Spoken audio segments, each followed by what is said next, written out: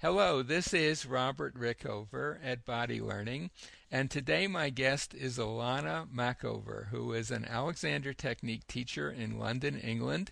She's been a teacher for over 25 years. She's also a childbirth educator and a doula, and she teaches Eutokia classes, which are based on the Alexander Technique, the preparing women for childbirth. In a previous podcast, we've talked a lot about how the Alexander Technique can be very helpful to women who are pregnant. And in this interview, we're going to talk primarily about the childbirth process itself. Alana, welcome to the show. Hello. Alana, could you once again just give our listeners a very short description or definition, if you like, of the Alexander Technique so they have some idea what we're talking about here? Well, I one of the first thing I say to people about the Alexander Technique that it is a self-help method that we teach them to use themselves in activity, which I mean move, because this is what we sort of do most of the time, in a way that will not interfere with our design in the way that we understand this design. And that actually there is now more and more scientific proof that Alexander understood the design very well. And it is quite interesting to think about his journey. Sometimes is so intriguing how he discovered what he discovered with so little knowledge about anatomy and physiology and neurology and all the things that we know today. Well, he was a self-taught man living in an obscure corner of the British Empire in the late 19th century. It is something. It is a pretty amazing story. Pretty amazing story, definitely. And he discovered that he himself, through his own observation, after a short while actually, he discovered that he interfered with the head-neck-back relationship like a sort of a good engineer that looks at the bridge and can tell if it's good or not. He looked at himself when he was still and when he was active, and he noticed that he was doing something that was not right.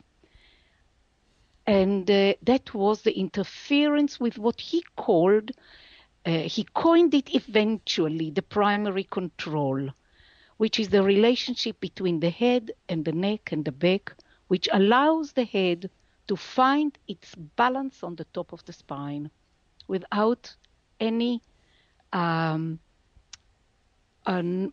without necessity to hold it or to let it flop. Mm-hmm. And I think a lot of people will be surprised to learn just how much their heads weigh, typically 10 to 12 pounds, which in America equates to a bowling ball or 4-pound sacks of sugar or flour, which is pretty heavy, and there it is poised up at the top of our spine, or perhaps not poised, perhaps held in place in some way. And of course, Alexander teachers see a huge value in encouraging a natural poise of the head because it requires less work and sets the stage for all sorts of good things throughout the rest of the body. Yes. Do you agree with that? I mean, I will agree with that. I would like to add to it that in the previous talk we talked about the wish of the pelvis, of the uterus, to come forward and up as the baby grows in us. I would like also to say that the back has a wish. It is to lengthen rather than to shorten, to have more space between the vertebrae than less, and that by releasing any unnecessary tension in the head, there is a possibility at that time to allow the back his wish to lengthen. Mm-hmm. I think that's a really important point. That is what our spines want to do. They want to lengthen. I see it as an inner wish. Mm-hmm. Well, it's part of our design, yes. And most small children, do a pretty decent job of not interfering with that unless there's some particular circumstance they're in. But pretty quickly we learn how to mess that up, and I guess you could say the Alexander technique is a lot of it is about learning how to let go of that messing up that we have, those habits we've acquired that get in the way. I would like to add something here that I think gives hope to people that we can restore it. Because sometimes people are frustrated. You know, as babies and toddlers, we cannot learn to move unless we have the primary control. Which is total balance of the head on the top of the spine. Yeah. Mm-hmm. We cannot learn to sit up, to stand, to walk unless we have it. Of course, it is on a subconscious level. Babies do not know what they have, but they cannot learn it otherwise. The ability of a newborn baby to balance its big head, and babies' heads are bigger than the rest of their body in proportion. It's amazing how these little creatures can balance their head on the top of the spine very early on. Absolutely. We are looking at when a child is born, after a few days we say, oh, isn't it wonderful? It can hold its head. Well, it doesn't hold it at all. It balances it. Holding it would be quite a job for a baby. Yeah, quite. And then I say to them, they can't hold it. They balance it. Isn't it wonderful? And I think that throughout, let's say, the first 2-3 years of our life, we are in total balance of the head on the top of the spine, and we start to interfere later on in our lives. We won't go into why, because this is really an enormous issue for which you need probably 5 other podcasts. But to just come back to this idea that we all had it, we were all there, is, I think, whatever we had, we can gain back again if we want. Well, I think without our having had that at some point, it's really hard for me to imagine how Alexander lessons could get very far, because really we're in the business of helping people get out of the way, and unless they've already had some experience somewhere in their lifetime, I don't think we could do all that much for them. Now, you might disagree with that. That's just my thought on the subject. No, I don't disagree, actually. I just think that by pointing it out to absolutely, people, yes. I give them, I show them that, yeah, that makes sense. Right. Had it once. So, yeah, so I can get it back. Absolutely. And in our previous podcast, we talked a lot about how you would work with women who are pregnant to help them restore that. And also, we talked a lot about the balance issues that face pregnant women with the change in weight distribution. We talked a lot about allowing the uterus to rise, as you said, forward and up. the way it's designed to. And towards the end of our conversation, you mentioned a couple of specific things that you do with pregnant women that maybe wouldn't feature quite as prominently with in an ordinary Alexander lesson. In particular, having women go into a modified standing position that Alexander teachers like to call a monkey, which is knees bent forward and torso bent forward from the hips, and then also going on all fours.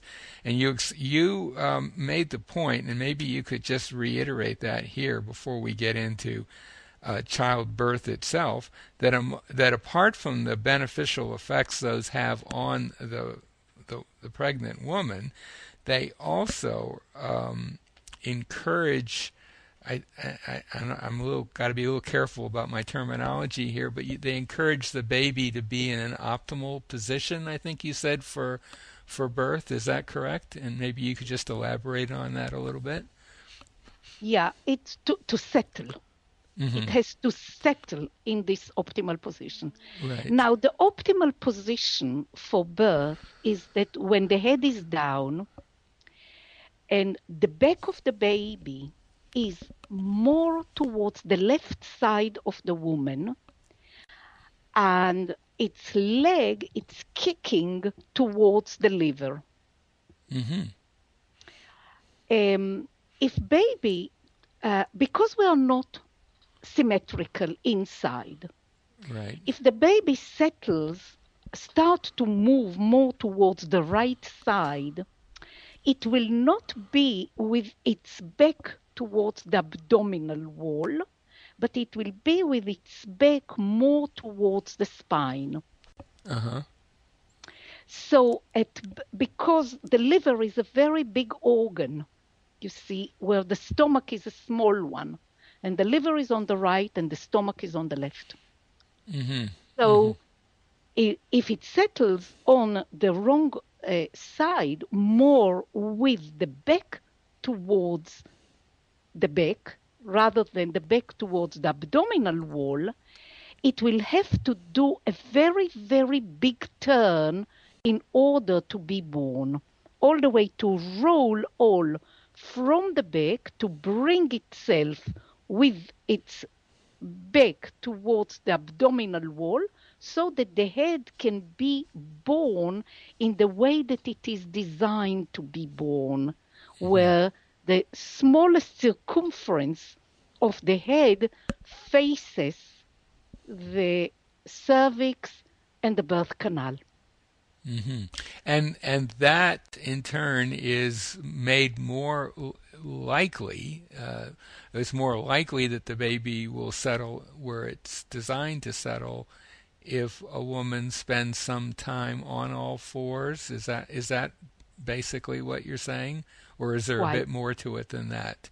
There's just a little bit more to it than that. Mm-hmm. Modern furniture, and since we have television apparently, are designed so that we are all the time tilting back, resting in sofas. Mm-hmm. Can you see the position in which we take when we sit down to watch television? Mm-hmm. Absolutely. Leaning. Yeah. Well, you see, when we lean back, we push the contents of the pelvis up, and the baby it's a little bit confused, really.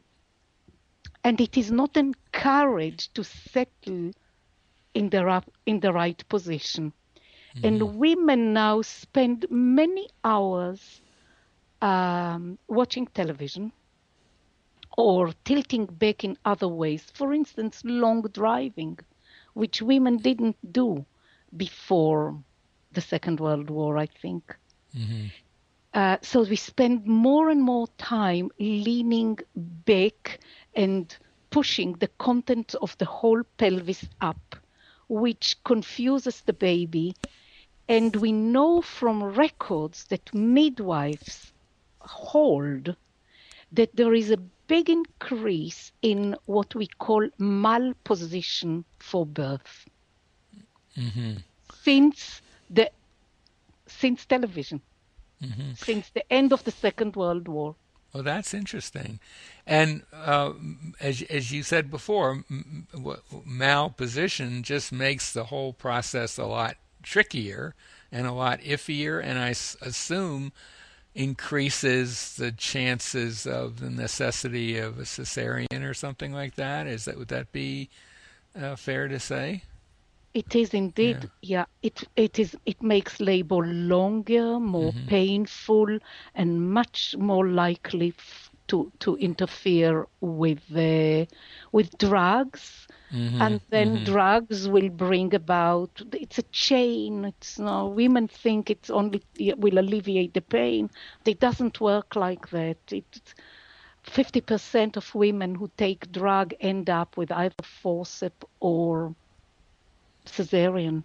Right, right, So it's food for thought, right. isn't it? It What certainly is. happened? And in America, I don't know what the trends are in England, but in America, the percentage of births that are done with cesarean are have increased dramatically in recent years, to the point where it's almost become, I wouldn't say the standard way, but pretty common. And I think, I mean, this is a field I don't know a lot about, but I don't remember as a kid ever hearing the term cesarean, so I have a feeling that's a fairly recent development. Well, it is, not recent in the sense, historically it's recent, but Yeah, in our lifetime, right, it's right, right. it's been going on the increase, again since the Second World War, actually. Hmm. On Hmm. the increase all the time, and it's the same in England. Yeah. It's on the increase. It's not as terrible as in America, really, Hmm. where it reaches about, I think, 40% by I now. think now it's closer to 50. I just read an article in the Really? Times. Yeah, Yes. this is a huge shift, I think, in over the last decade or so. And there are all kinds of reasons for it. Some of them are economic, having to do with how doctors are compensated. But that's a whole nother Yes, that's podcast. another issue, really. Right, right. But But but it is on the increase if you want to avoid it, because we are not designed to have this, knife cutting into at every time we want to have a child. right. You have to really prepare yourself very well. So, Otherwise, you're very likely to end up with a cesarean. well, and we've talked a lot about how you work with women who are pregnant and women who are getting close to childbirth. Um, what changes in the way you work with women when they get really close to childbirth and maybe are in childbirth? How do you use the Alexander technique at that point? Well, I teach them, first of all, a basic movement that I call the pair movement, which I'll try to describe it to you. It's when a woman is on all four, and on the onset of a contraction, which is a strong way in which the uterus contract in order to efface the cervix,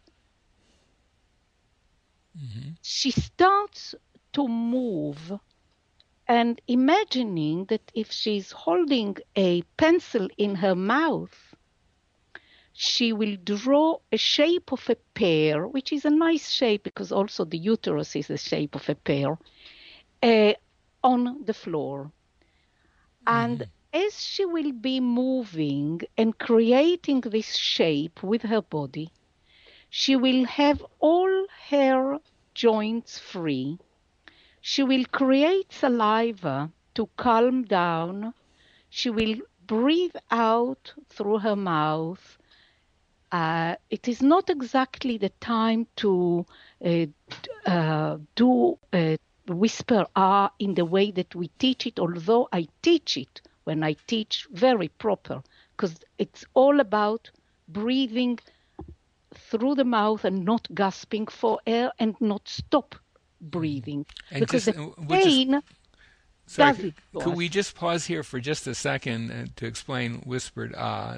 Do you want to define that or explain what that is? Whisper ow is, I think, one of the exercises that Alexander developed in order to prove to people or to show them that there is no need to gasp for air. Right. That as they stop the breath out, the air will just come in and there is no need to take it. So it's not like I'm talking to you and I'm talking to you and I'm, gasping for air every time, after I expel some out. Right. But right. I just let it come in. And I think both of us, as we are talking, I'd never heard you gasping for air. Well, all those years of being an Alexander teacher, it would be a little shocking, maybe, if I were. Yeah, and I think there might be the occasional snort there, but yeah. And I hope that I came across as not as someone right. who gasps for air. But anyway, I teach them to just think about the breath out and trust that the air will come in. And as we work on this movement, it's got many aspects. It is both physically soothing because you are moving. I wouldn't like to use the word relaxed, but with ease. You are not locking your joint, because if you lock your joint, you won't be able to create really a nice pair. Yeah, it will be somehow with sharp edges somewhere. And also mentally, you are engaged with a movement. You cannot think about anything else except this movement. So you're not end gaining. You are just going, sailing, flowing with the pain. So when you say not end gaining, again, that's a bit of Alexander terminology, and basically, I'm gathering that you're saying you're not trying to get the birth over with. You're focusing on your breathing and drawing this outline, and you're in a sense allowing what needs to happen for the birth to happen. Yeah, that's right. And that's a hard thing for people to do, because and I would think especially in that situation, and especially if if labor has gone on for a while, the temptation would be pretty strong to try to do something to make it happen. That's very true. That's very true. But there are also psychological changes during the birth process. If a woman is really left on her own to cope, when nobody creates unnecessary tension around her, not make silly remarks that upset her, or try to suggest too many things, but just let her be there at the moment. There is time in labor, whereas the woman moves onto another planet. I think that Michel Audin described it very well in his book Birth Reborn, which I would recommend to anybody who is interested in childbirth without not even thinking about the Alexander technique. Well, certainly, I mean, we know that in a lot of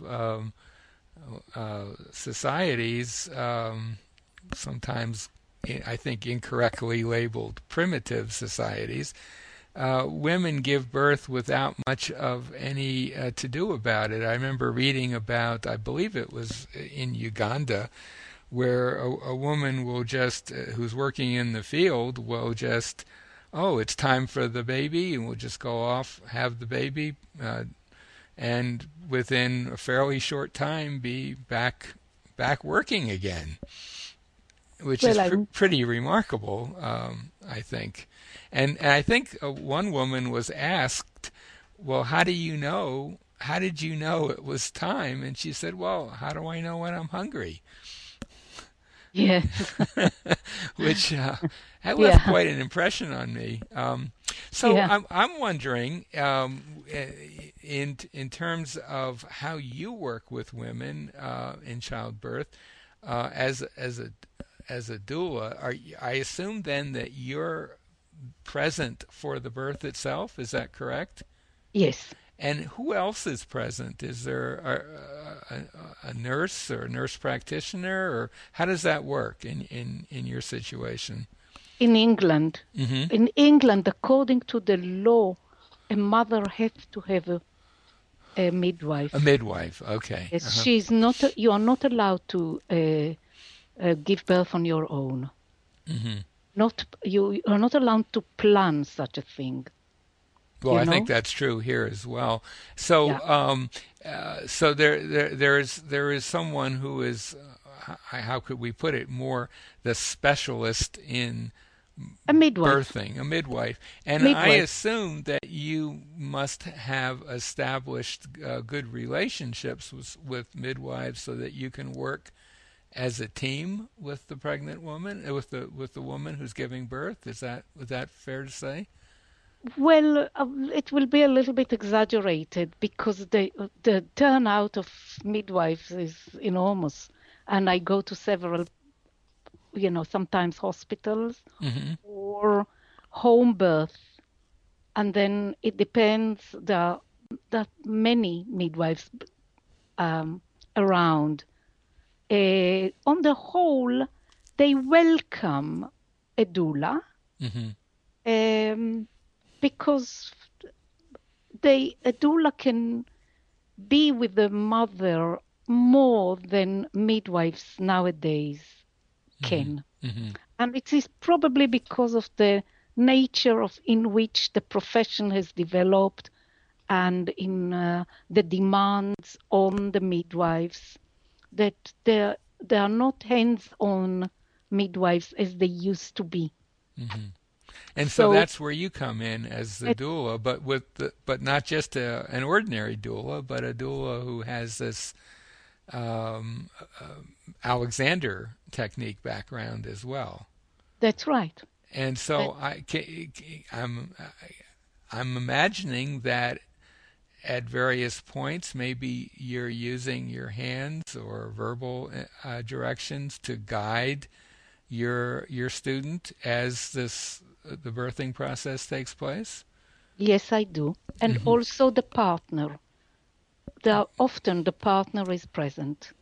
Yeah, I bet And the partner and needs it more than the woman yeah, sometimes. well, yes. I can But imagine that. we work together. Right, We right. work together. The best compliment that I ever heard was at birth when the mother was offered an epidural. And she said, no, no, Ilana and my husband are my epidural. I don't need any. Oh, that's wonderful. Yeah, That was yeah. the best compliment I ever heard at birth. Absolutely. Yeah. No, she said, Is there anything before we come to a close on this podcast? Is there anything we haven't mentioned that you especially would like to talk about before we come to an end? well, I just mentioned that there are various movements that a woman can perform during the whole process of labor, as long she has to, after she's been having lessons with me, and I would, if I am with her at birth, I would remind her about directions, about inhibition. I'm not using these words during labor. You, on the whole, you don't talk too much. You are just there, and you go with, Hmm. and maybe from time to time you just suggest perhaps we haven't. been going up and down a wall for a while, or we didn't squat for a while, or would you like to go and pee for instance, things like that. But to be with a woman during the birth is perhaps another issue. Mm-hmm. And I asked you a similar question to this in our last interview. Uh, Obviously, it would be ideal for a woman who wants a doula to have a doula who's also an Alexander teacher, but that's not going to be all that common. And we discussed the whole question of, is it useful for a woman who's pregnant to have Alexander lessons from just a plain old ordinary Alexander teacher? And you agreed that it would be. And would you say the same thing in terms of the birth process itself, that even if you have a teacher who is not likely to be someone there at the birth, but could give you sort of general Alexander instructions beforehand while you're, before the birthing time, would you agree that that would be a useful thing to do? Very much so, and I would recommend to everybody to have a doula.